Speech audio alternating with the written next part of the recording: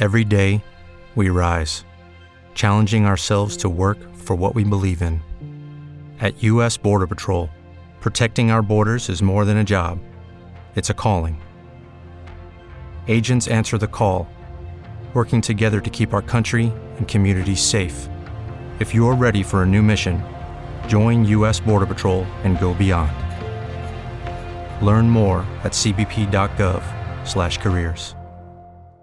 Hello, it is Ryan, and we could all use an extra bright spot in our day, couldn't we? Just to make up for things like sitting in traffic, doing the dishes, counting your steps, all the mundane stuff. That is why I'm such a big fan of Chumba Casino. Chumba Casino has all your favorite social casino-style games that you can play for free anytime, anywhere with daily bonuses. That should brighten your day a little.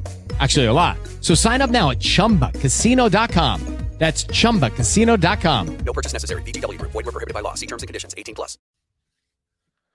Hey, what's going on, y'all? Welcome to a new episode of the Late Night Lake Show podcast powered by 19 Media Group. It is your host, Omar and Ricky. Before we get into our interview with Jovan Buha of The Athletic, we wanted to remind you guys that the Late Night Lake Show podcast is always powered by Prize Picks. Download the Prize Picks app and enter promo code LNLS for a 100% deposit match up to $100.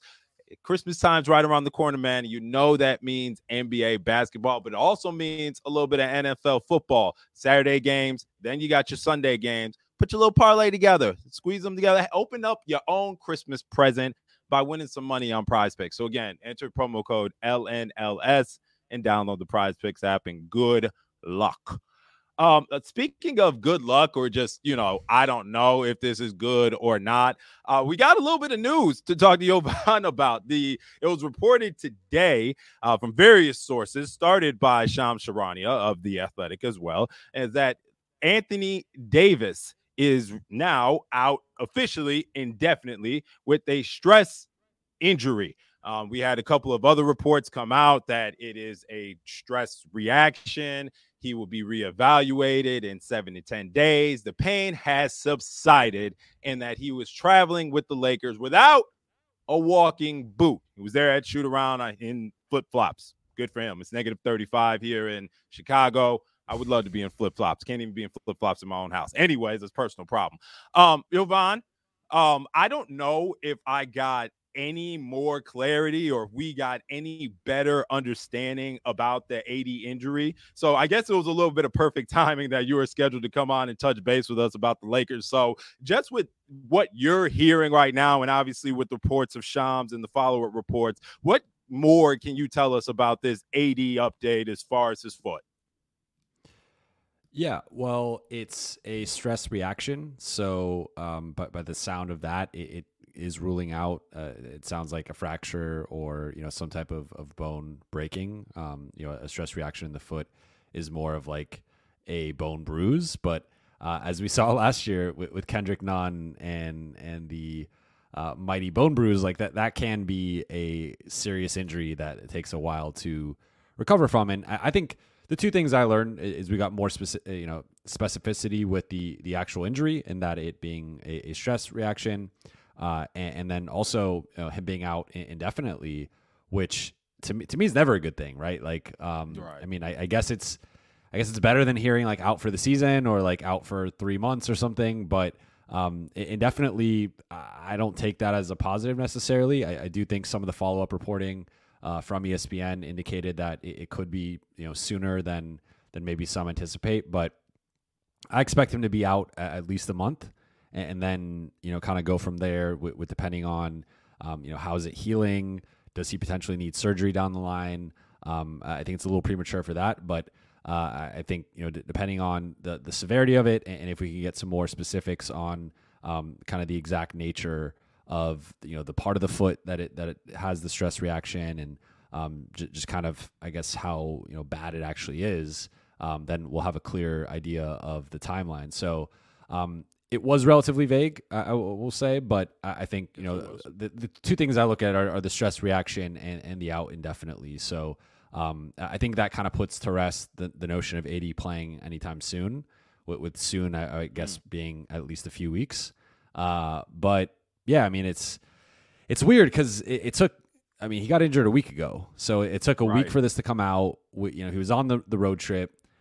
We saw him today at shoot around wearing Uggs and kind of, walking around and joking and laughing and smiling. So like, it didn't seem like that there was that, gravity of AD's out for the season or, he's in a walking boot or something. So this has been a really weird situation.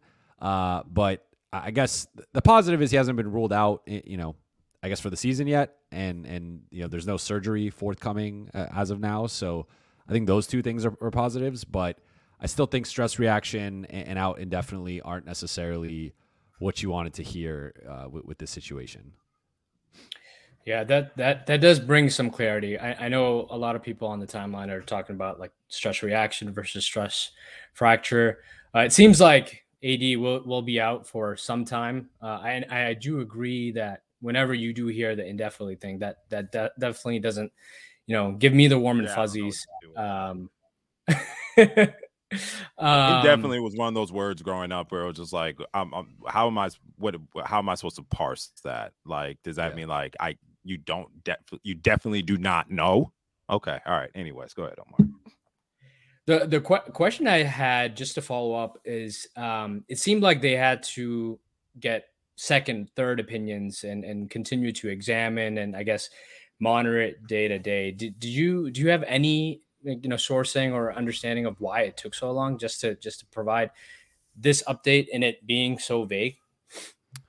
I don't have a great update on that. I have heard from talking to a couple of people, like there's just been really a lack of clarity on like the specifics around the injury.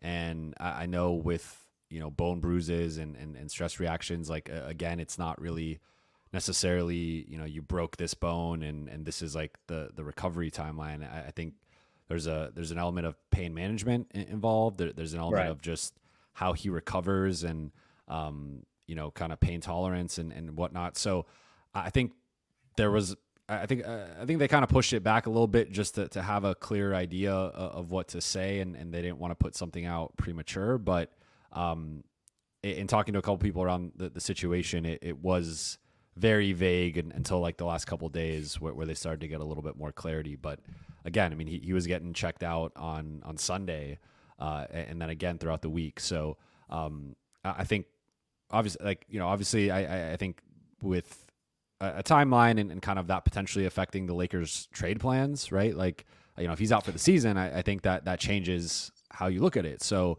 if that's a possibility, I think that's going to factor into things. So I think for them, they wanted to do their due diligence on just the severity of it and really come to an understanding of how long is AD potentially going to be out and what can we expect here. So I think that was more of it than anything. But I also think like if you kind of look at the last couple of years, like AD has often been out longer than the projected timeline. I think sometimes it's like 4 to 6 weeks, and then you see he's out 6 weeks or a little bit longer or whatnot. So I think for them, they really wanted to nail a more concrete timeline. Now, granted, out indefinitely is not a concrete timeline, but I think updates will be coming within like the next week or two.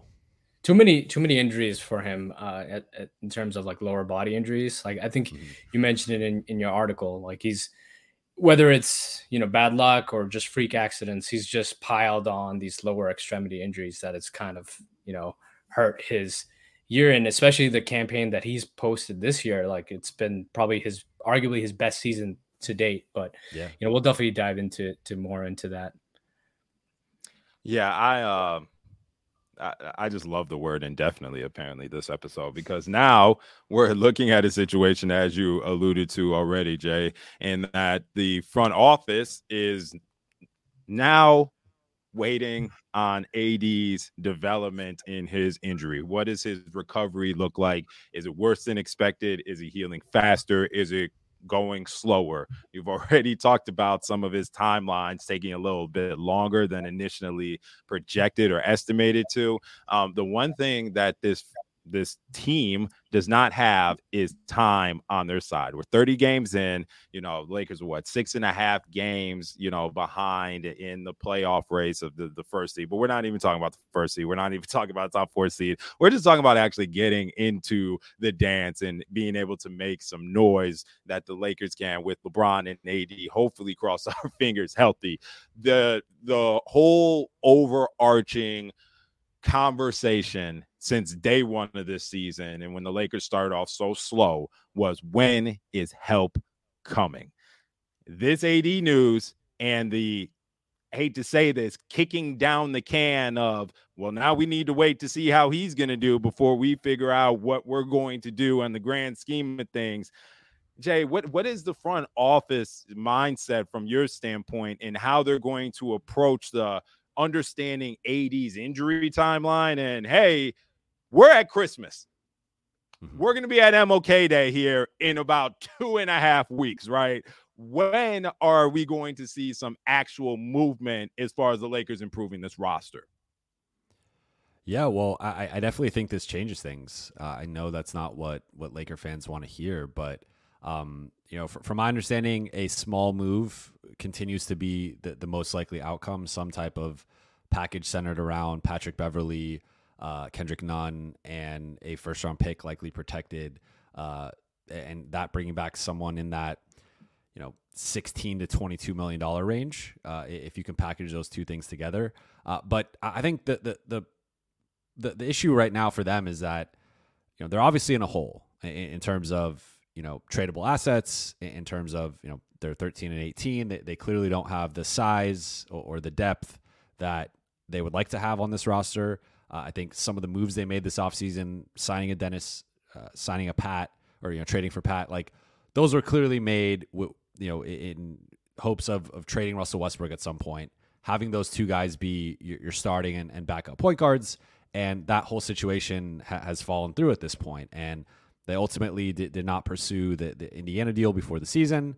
And once the season starts, you kind of see like there hasn't been a trade since September. So just kind of the nature of the trade cycle, it's not like there's trades happening left and right now. Like, typically those things happen back half of January into February, right in that week leading up to the trade deadline. So I think the Lakers are in a weird spot where the buyer-seller market is super weird right now because of the parity and the standings right now.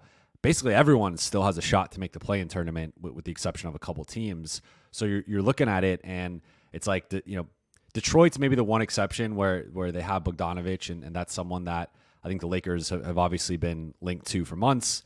They've had interest since he was in Utah. They still have interest in him in Detroit. But besides that, like looking at San Antonio, you've heard Doug McDermott, Josh Richardson, Jakob Poeltl, Orlando, like Houston, like Eric Gordon. But like some of these names aren't really moving the needle, especially if you have to give up draft capital and even a protected first-round pick. I know some fans that might not sound like much, but again, for the Lakers, like kind of looking at the rest of the decade, they can make that move. They can win a couple more games, be the 10 seed. And then at the end of the decade, Laker fans are upset. Well, why did we give up this pick for Eric Gordon for 2 months? And, it helped. He hit a game winner and he had a couple big games off the bench or as a starter or whatever. But like we still were the 10 seed. We lost in the second round of the play-in. And like, what did that really accomplish? So I think I've been on the mindset, like I think they should have moved Russ before the season. I think they should have done that in the offseason. I think they should have done the Indiana deal. But with where they're at right now, and kind of the situation that they've put themselves in, frankly, I do think like it's probably best to not make a big move, to not trade Russ. Now that could change, I think, closer to the trade deadline. If a team is willing to take him on, I doubt it would be for no picks, but maybe for one pick. Or maybe a pick in a second pick protected heavily, maybe top 15 or something where you can kind of guarantee if it is a valuable pick, you keep it. Maybe the Lakers kind of change their stance on that. But I think if AD's out until the All-Star break and this team kind of, falls in a even bigger hole over the next couple months, like what is the point at that point of upgrading the roster? Even if it's a big upgrade, like you're still without AD. You're not really winning anything. So I think AD's health is the most important thing first and foremost. But I think as of right now, it's really trending toward, Pat in a protected pick, Kendrick in a protected pick, maybe both of them in a protected pick for some type of upgrade on the wing or in the front court. Fantastic. Real quick. I mean, this would then kind of fall into the section of Lakers fans that said the front office never believed in this collection of players going into the season, especially the Anthony Davis, LeBron James led team with these players around them.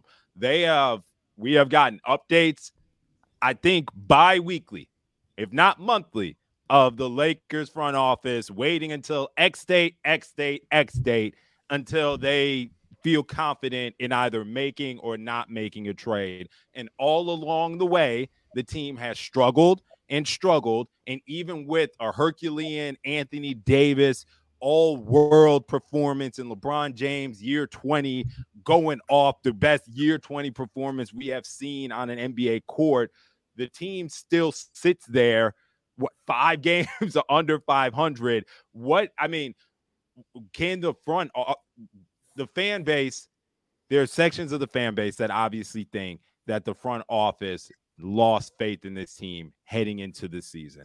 Do you think right now that the front office does not believe that any big move that would jeopardize future draft capital, salary cap flexibility is no longer a possibility? Has the front office, simply put, Jovan, given up on this collection of Lakers players to compete for a title right now?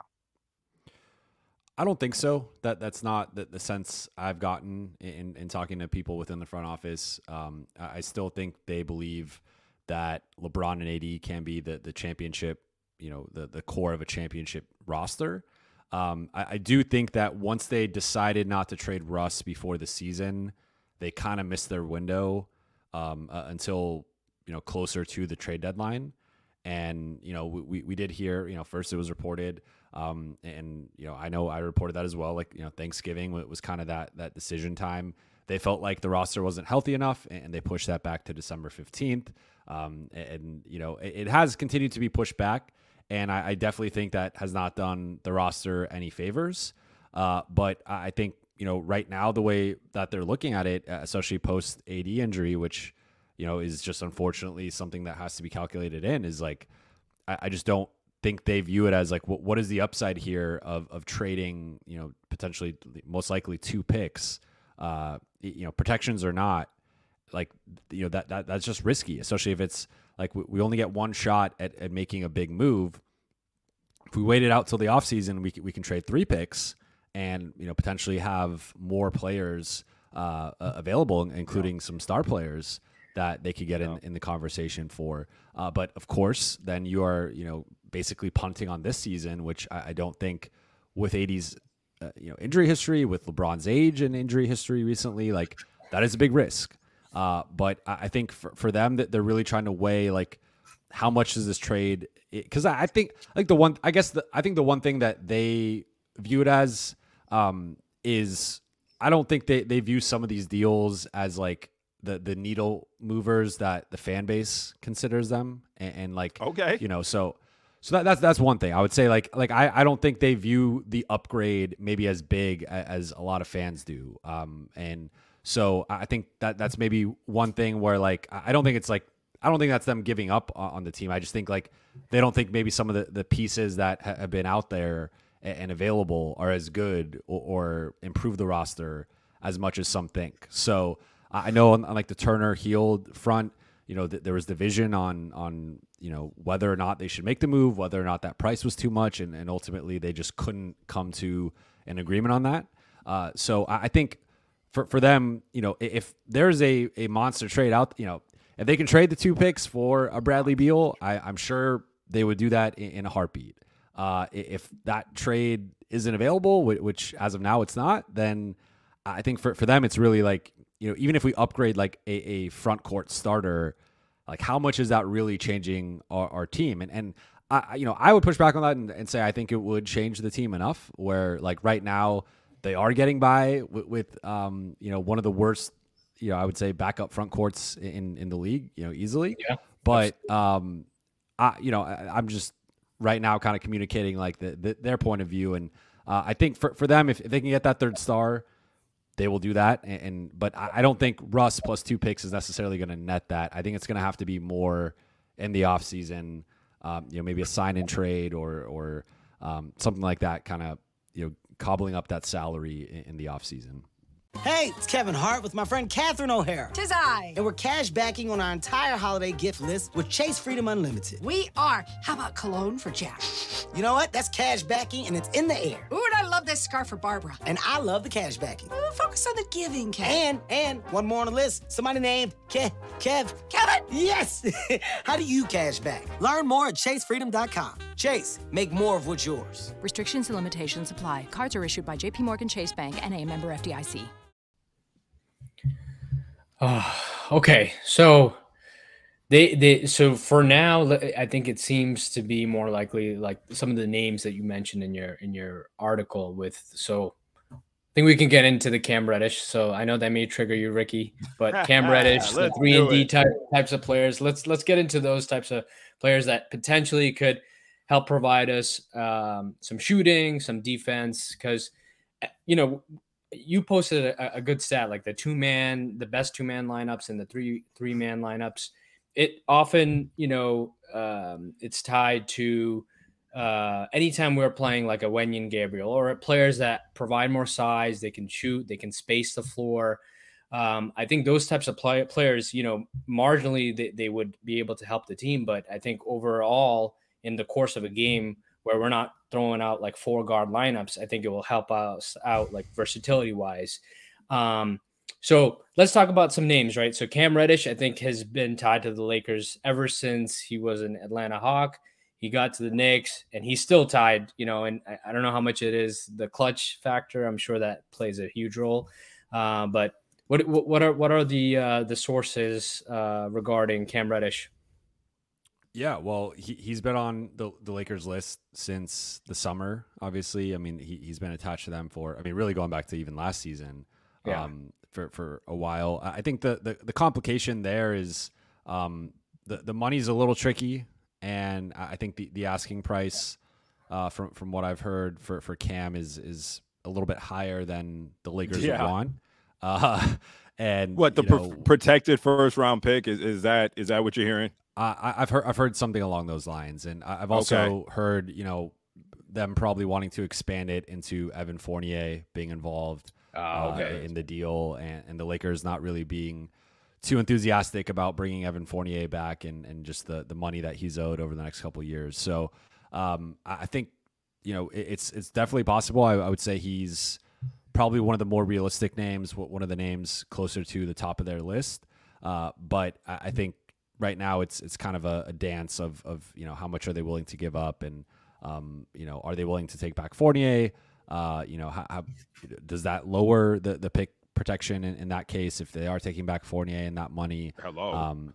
Yeah, so like I think right now that's a situation that would probably be closer to the deadline, but Cam is a name that has popped up both with the Lakers and in talking to other people around the league who are aware of kind of some of the conversations the Lakers are having.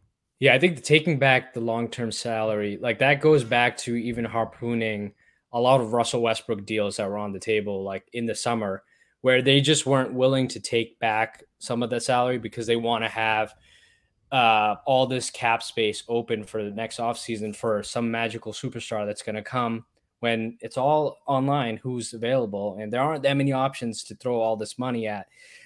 Especially since I think what's like 26, 27 million after we go back and sign Reeves and figure out what we're doing with the players that we have and retain those guys.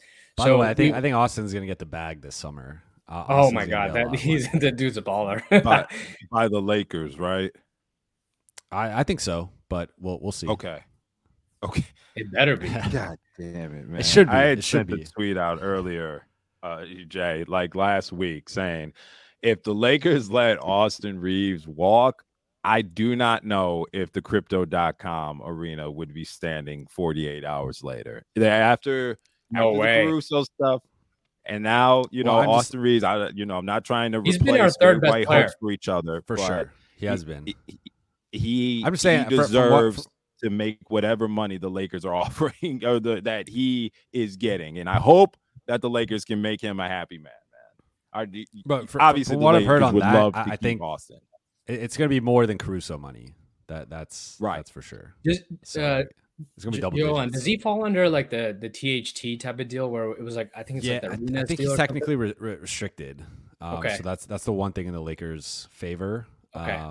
But it is a similar thing with THT where they're going to have to pay him after a couple of years, and I think, and they did the same thing with Max. I think one thing for them kind of moving forward is probably signing these second round guys to like they're finding gems in the second round, and they're up after 2 years. That's the other thing too that's underrated in all of this, right? Is like we're so quick to giving up these picks, but their scouting department is probably one of the best in the leagues. Yeah, for sure. And those first round picks are very valuable as it pertains to the future of the team, but it's tough. Even the seconds, but you're signing them to short-term deals, and then they get to walk because you're not signing. You're not holding the years of servitude over their head, like not over their heads, but it's being cheap in the immediate will always cost you in the long run. And the Lakers are seeing this over and over again. They might see it again with Max Christie. They might. We'll see. Max is now starting to get a decent amount of minutes. Yeah. All right.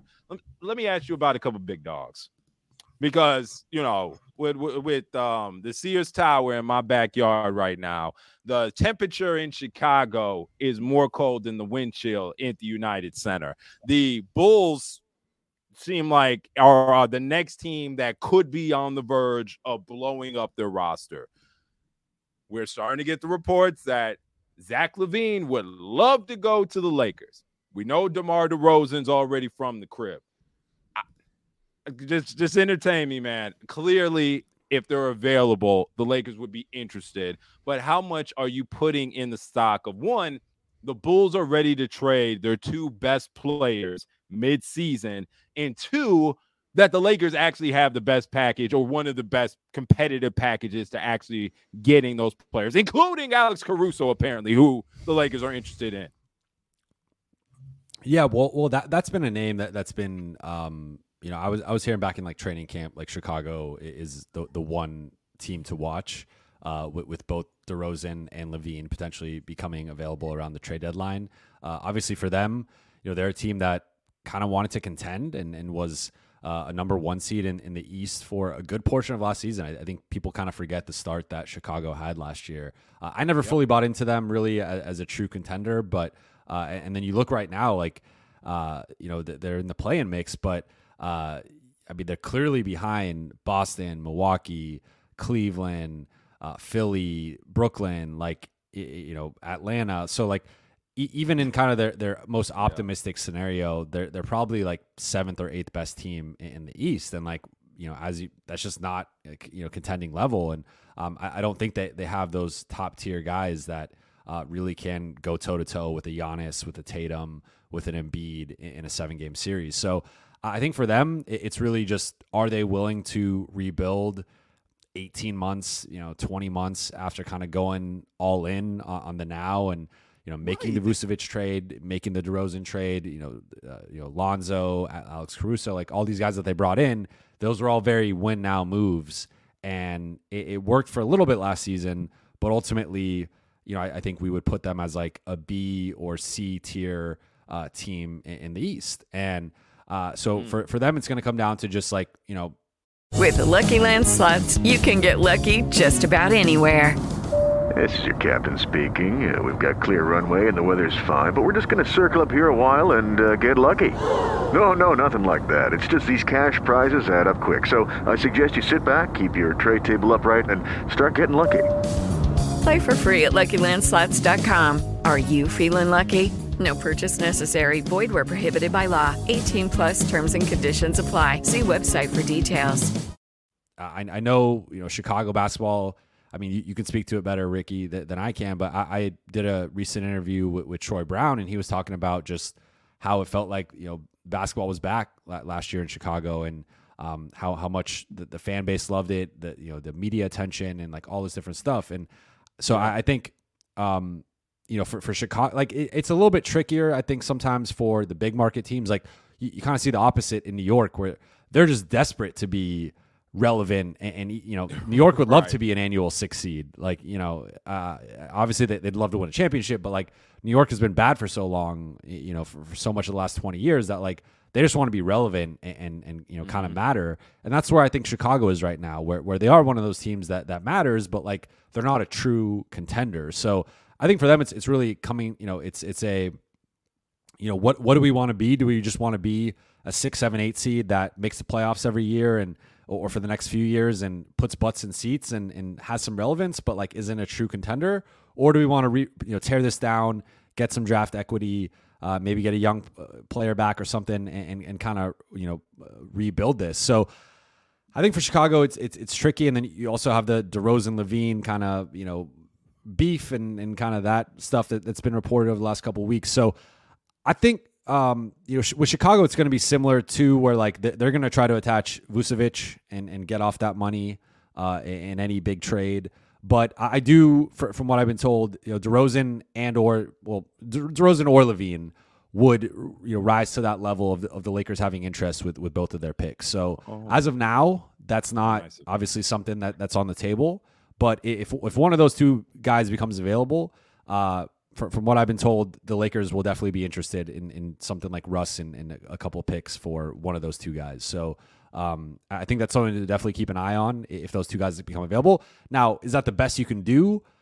I don't know. I mean, it depends who wants to throw their hat in the ring. I haven't really heard much on that. Obviously, there are teams with more movable picks that can offer more than the Lakers. It's just a matter of, DeRozan is in early 30s. Like Zach LaVine has a injury history with his knees. Like there are some risks there, and they're both making a lot of money. So I think there'll definitely be teams interested, but I'm sure, and both guys, LaVine, West Coast guy from Seattle, played at UCLA. DeRozan, obviously from LA, played at USC.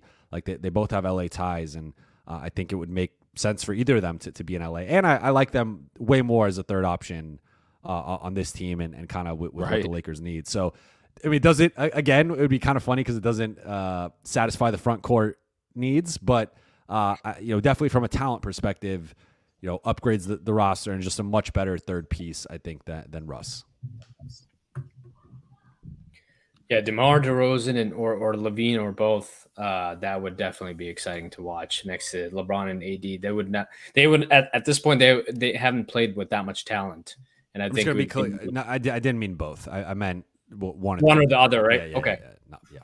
Yeah, that would be really hard to get both. But yeah, one or the other for sure as a third option. I think that would significantly help at least I don't know how the ceiling looks because of the front court concerns, but for sure the floor of the team, and I think that's what why fans, especially us too, like when we talk about the team and making moves, like I think at this point, where we're at with LeBron and AD, we're expecting them to miss games.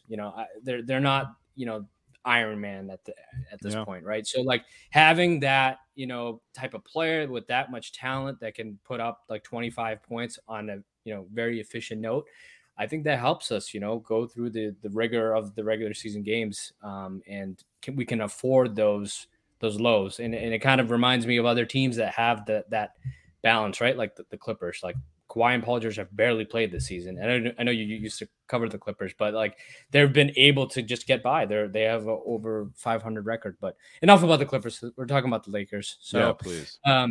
Yeah, we're done. So we talked about Cam Reddish. We talked about the Bulls. Something that came up today. I think the Pacers are still open to moving Miles Turner. They're having contract extension talks, negotiations. We think I'm open to Taraji P. Henson being the co-host of the Late Night Lake Show podcast. It seems like no matter how much I say it, it won't happen. But hey, that's crazy. Miles Turner. I could have never. He's on his own. He's on his own press tour talking about how he should be on teams, specifically the Lakers. Like, yeah, go ahead. I'm a little. My tank is empty on the Indiana stuff these days. But yes. Sorry, Omar, for cutting you off. What is the update on Indiana actually moving the frog of the ball, Miles Turner?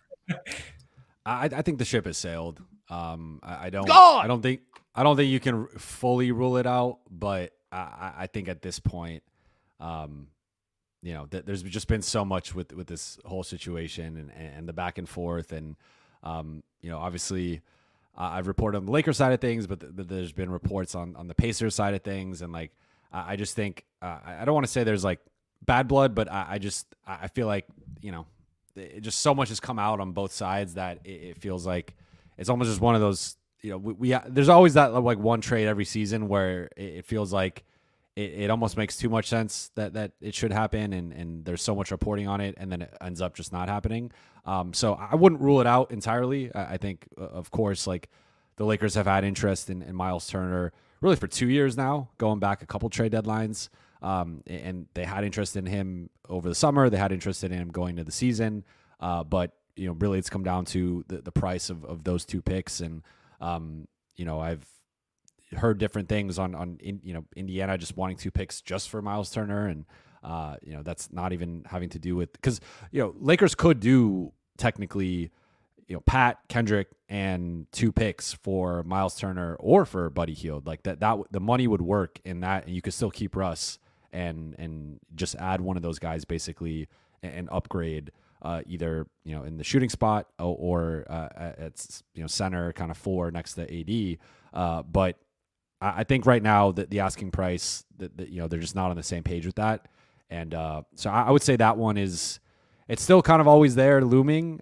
Because the other thing is, like, Indiana has just always been one of these teams that they basically have been Utah East, where like they just don't rebuild, and I think. Yeah. They're winning. That's the annoying and they're thing. winning. They've been winning, and like obviously, if it's kind of getting to the point where it's like if you want to start tanking for Wemby, you got to start doing it sooner than later. Just with the way seasons go. But I think I really think that the one thing to kind of watch now is like if I'm a Laker fan, I'm watching the standings and just seeing what teams are starting to do worse and might become sellers, and that's really the teams to watch for with the Lakers, because right now, again, like outside of Detroit and San Antonio and Orlando and Houston, there just aren't many clear-cut sellers right now, and the Lakers need a seller to emerge. So is that Toronto blowing it up? Is that Chicago blowing it up? Is that Washington? Is that Utah? What team is going to underachieve relative to expectations and start making some of their veterans available? That is where I think you will see the Lakers go and really emerge as the most aggressive buyer. Because right now the Lakers have, one thing I want to be clear, like the Lakers have urgency to make a move. It's just no one wants to make a move right now. Like that. Right. That's it. And obviously, you can get more aggressive with your offer, but I think they're trying to be prudent with kind of knowing they have given up too many picks in the past, and maybe they have been too aggressive in certain deals and giving up too much leverage. So for them, they're trying to find that balance of like, we have urgency and we want to improve the roster, but we also don't want to give up more than we have to necessarily. So I think they're trying to find that balance. But right now, the truth is, like, there's just not many teams looking to sell unless you're going to make them an overwhelming offer. And the Lakers offer is pretty clear. Like, they have 2 picks to trade. They have Kendrick, They have Pat, they have Russ. And like outside of that, that's kind of it. So, and then some second round picks that, they got a lot of second round picks to trade. But other than that, like you kind of know what the Lakers have, where other teams have a lot more to trade, where they, you can get creative. You can kind of, have discussions on that. So I think with the Lakers, it's pretty straightforward. It's just going to come down to what teams are sellers and, what players from those teams are available. And, do the Lakers believe those players will upgrade the roster enough to be worth what's almost certainly going to have to be at least 1 pick in any deal, including Russ, Kendrick, and Pat? Lakers are early to the trade party. They showed up when they're still setting up. Their table's not even down, placemats. The drink, there's no even ice for the drinks yet. And the Lakers are like, hey, who's ready to do shots? Anybody? There's no one ready yet. You got teams that that are literally in that purgatory that usually gets figured out, but the the timing of the Lakers' slow start and Anthony Davis's injury and other teams not necessarily being on the same schedule of needing to make a move right now, it kind of all points to not a good situation in Lakerland as the games continue to roll on. You can't put a pause on the season until teams are ready to start dealing. Jay, one more team that I wanted to get your thoughts about before we get you up out of here. You did a little bit of hypotheticals, right, with your athletic buddy, Brian Roberts over there that's covering the Wizards. Sorry, Josh Robbins over there that's covering the Wizards. Excuse me, Josh. Sorry about that, buddy. About what it would take for the Wizards and the Lakers to connect on a Bradley Beal trade. Obviously, this is a hypothetical conversation and situations and scenarios, but the Lakers are also rumored to be interested in Kyle Kuzma. With everything we just talked about, the team's not ready to make moves at this present time. I just got to know, man, is this Bradley Beal worst kept secret of when is he finally going to ask out of DC? Is that soon approaching potentially, or is this just another round of rumors where we're probably not going to see Bradley Beal moved until an offseason where he can reign the most amount of picks in the league, and we don't need to see these knee-jerk trades right at the deadline of all-star players? Where are you sitting with the Bradley Beal potential being available? And then let's talk about the Kyle Kuzma possibility of him returning to LA. With Bradley Beal, my sense is it's probably more of an offseason thing. I think they can just get more for him next offseason, especially with the Lakers. Like Lakers could throw in 3 picks versus 2 right now. But part of that's going to come down to Bradley Beal, and he's kind of been in a way like Dame Lillard East, where he's for better or worse kind of stood by the Wizards, but like at least Portland, they made a conference finals. I think it wasn't. I don't want to take too much away from it, but like everything kind of broke right for them to make the conference finals. But still, they made a conference finals, and they've had success. They've been a perennial playoff team. The same has not been the case in Washington. So I do think that between the two, it's more likely that Bradley Beal becomes available, and that at some point he just asks out. But is he going to do that in the next month and a half? It's possible, but I feel like it's more of an off-season type thing. But the one thing we got to remember with Bradley Beal is that he has a no-trade clause. So if he makes a fuss and it comes out that Bradley Beal wants to be traded, given the contract that he signed this past offseason, he has a no-trade clause, so he can dictate where he goes. And one thing we've seen over the last few years is that anytime a star becomes available, it's always the big city teams. It's the 2 LA teams, It's the New Yorks, it's the Miamis, maybe it's a Chicago, and then it's like a random warm weather city or two, like a Dallas, a Phoenix, something like a Houston, like one of the Texas teams, and maybe like a Phoenix, Miami, whatever.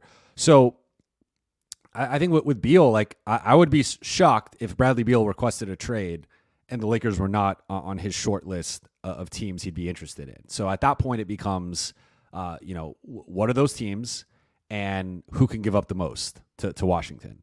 And I think, the Lakers picks, like on the one hand, they only have 2 picks to trade.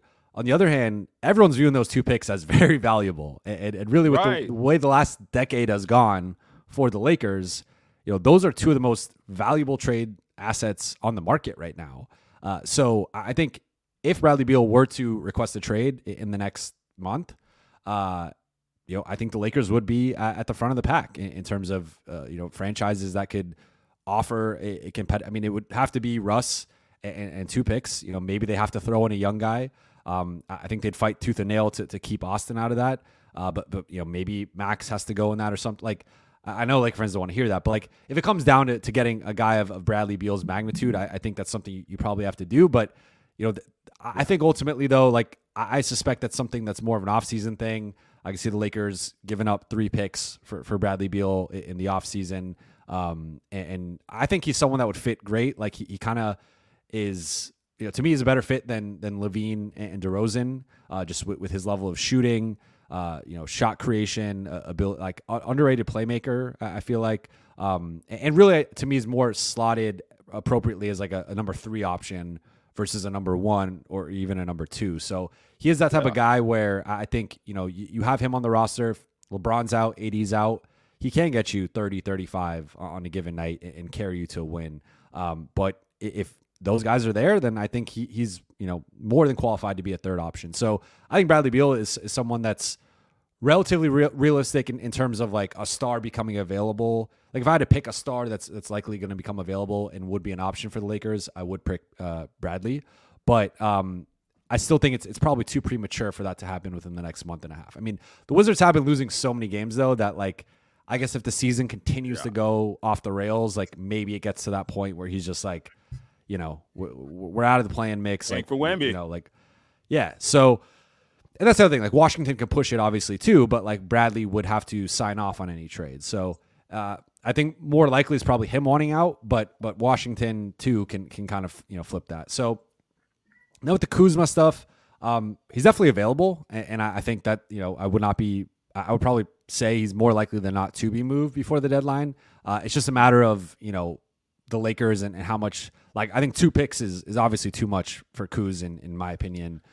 So it would be 1 pick most likely, but like is none and none and Bev or just Bev alone with a pick, is that enough? Like can you get more? They could probably get more. So that's my thing with Kuzma is like I just feel like they could probably get an interesting young guy plus a pick, and that kind of be more than the Lakers can offer. So I wouldn't put I think the Lakers are interested, and from my understanding, Kuzma is going to be available, but I think there's teams that can outbid them, and Kuz is attractive right now. Is just that combo forward that can start, can come off the bench.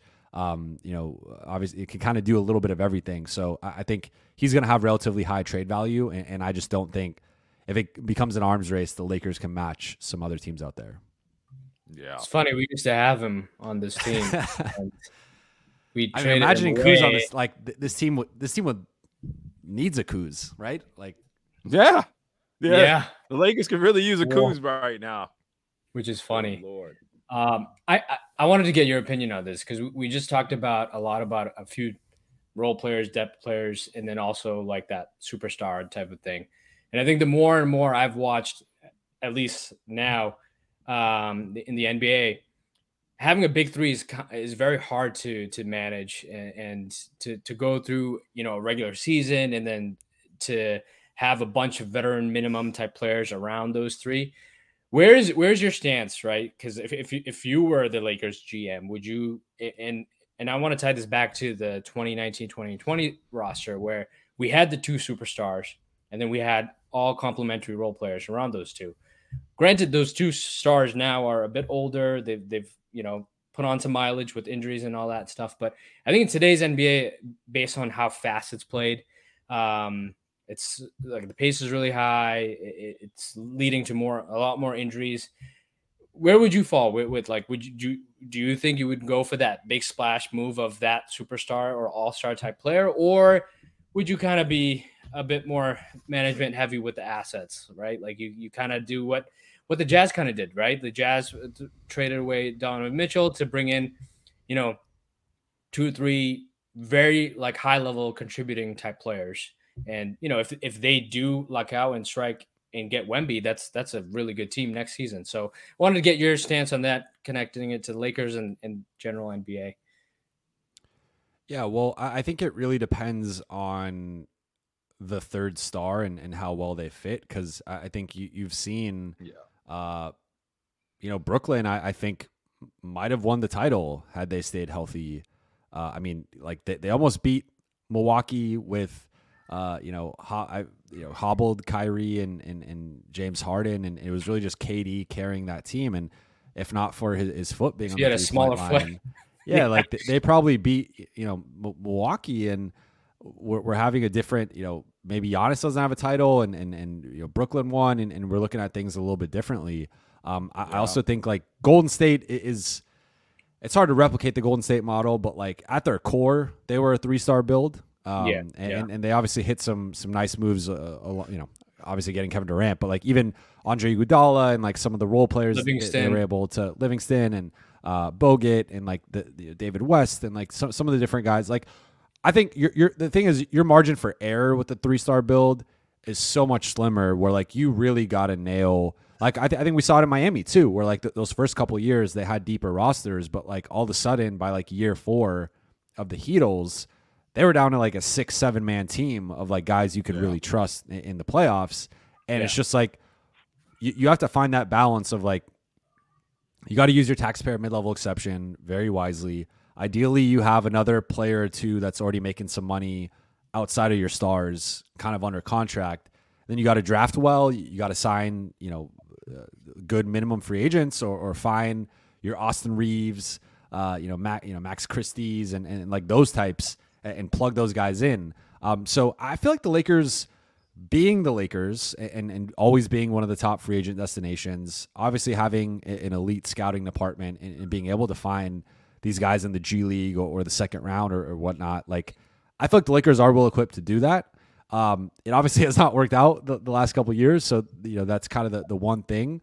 But I think, the bigger problem, the biggest problem of all is just that the third star does not fit well with the first 2 stars. And I think we've seen the Russ AD fit improve this year, and they've had some productive minutes, primarily in second unit, stints. But for the most part, like, Russ just is not a great fit with LeBron or AD, and it's not a knock on Russ. It's just I think he's shown he can still be productive. He can still have useful minutes. It's just he needs a certain situation to really thrive and maximize his skill set, and that's not playing with LeBron James. Like those two just, they both are at their best with the ball in their hands. And any LeBron team, it's always going to be LeBron, LeBron having the ball. And Russ off the ball, as we've seen, that's where you have these 7-foot centers guarding him and not really guarding him. And they're playing free safety and they're roaming and stuff. So I think for the Lakers, the miscalculation they made was building with the wrong third star. And I think you've seen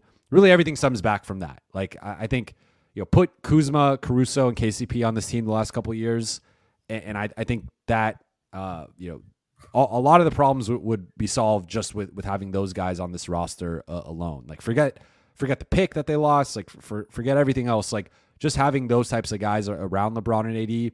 We saw it. First year won a championship. Second year, I people forget how good that team was before AD went down, and even in the Phoenix series had a 2-1 lead before AD went down. So like. The first couple of years, that blueprint really worked. So I guess that's actually, I'm kind of, disproving my own point of saying like, I guess in that way, like if you put the right pieces around them, I think it can work either way, honestly, with either a third star or just going the depth route. But I think if you do the 3-star build, you got to have the right third star, and you really got to nail all the other kind of moves, because you just you're so limited in the pieces you can put around them that you can't waste the roster spot on a Kendrick Nunn or a Patrick Beverly, and Damian Jones, like some of these guys just haven't hit. And I think for the most part, like they've done, like last year, what was not good. I mean, half that roster is out of the league. But aside from last year, like even Montrezl Harrell, like Wes Matthews, like those guys, I think had maybe underachieved in LA a little bit, but like I think it was the right kind of idea was sense. there. Yeah. The idea was there. So I think like the idea has generally been in the right place, but when it's come down to the execution with some of these moves, especially I think Kendrick and Pat have been 2 costly moves where like Kendrick didn't play last year and then has obviously been probably their worst rotation player this year, and then Pat has really struggled as a starter, and that's why those 2 guys are probably going to be traded by the trade deadline. So but look, they're going to probably have to attach a first round pick to get off those 2. So it's I think the Lakers can do it, but moving forward, I think they have to be, if they are doing the 3-star build, they really got to nail that third star and make sure it's someone that complements LeBron and AD, not just someone who's a star and it's like we're adding this guy to make a big 3. 100%. It was questionable when it happened, when the Lakers pretty much unloaded their supporting cast to acquire Russ, and like you just said, if it's the wrong decision, it hurts in 2 folds. The fit doesn't fit. It costs them the money that much, but also you've now depleted your supporting cast, in which now the Lakers are rumored to be interested in Alex Caruso and Kyle Kuzma. How funny how things change, things stay the same. Jovan, thank you so much for taking the time to chopping it up with us on Late Night Lake Show podcast right before the holidays, my brother. I can't get you out of here before knowing what is your all-time Christmas movie. Oh, yeah, on the spot with it. I mean, this might be a controversial one, but I'll say Die Hard. And I know some people don't consider it a Christmas movie, but I do. Okay, I've heard it. Omar, have you seen Die Hard, man? I have. Yeah, I love that movie. Okay, I haven't seen it in a while though. I gotta definitely pick it up again because I don't remember too much. Do you put it in rotation, Jay? Like during the holiday season, do you purposely play it? Yeah. Okay, then it's a Christmas movie. Then I think it's a Christmas movie. Yeah. Some people don't though.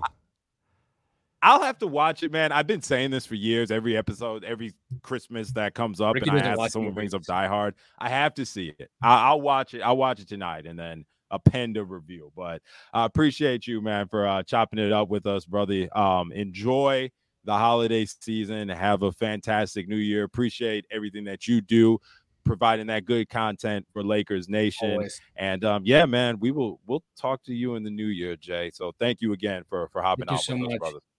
Thank you, guys. All right. That'll do it for this episode of the Late Night Lake Show podcast. Once again, if you're not already, subscribe on YouTube, subscribe wherever you get your Lakers content and podcast platform. Make sure you're following us on our website, latenightLakeshow.com. If you want some merch that we collaborated with Golden Knight, go ahead and hit up lnlsshop.com. But again, just like how we told Jovan, we hope y'all have a very safe and healthy holiday season. Have a great New Year's. Make 2023 the best year of your life. Make all the money. Have all the fun. Just be safe out here, man. It's a crazy world, but you have an amazing, amazing year. We're going to close up shop for Late Night Lake Show. I'm going to head down to Florida, get up out this cold. And, yeah, we'll see you guys in 2023. So for Omar and Ricky, we out. Peace. All right, man. Appreciate you. With the Lucky Land Slots, you can get lucky just about anywhere. This is your captain speaking. We've got clear runway and the weather's fine, but we're just going to circle up here a while and get lucky. No, nothing like that. It's just these cash prizes add up quick. So I suggest you sit back, keep your tray table upright, and start getting lucky. Play for free at LuckyLandSlots.com. Are you feeling lucky? No purchase necessary. Void where prohibited by law. 18+ terms and conditions apply. See website for details.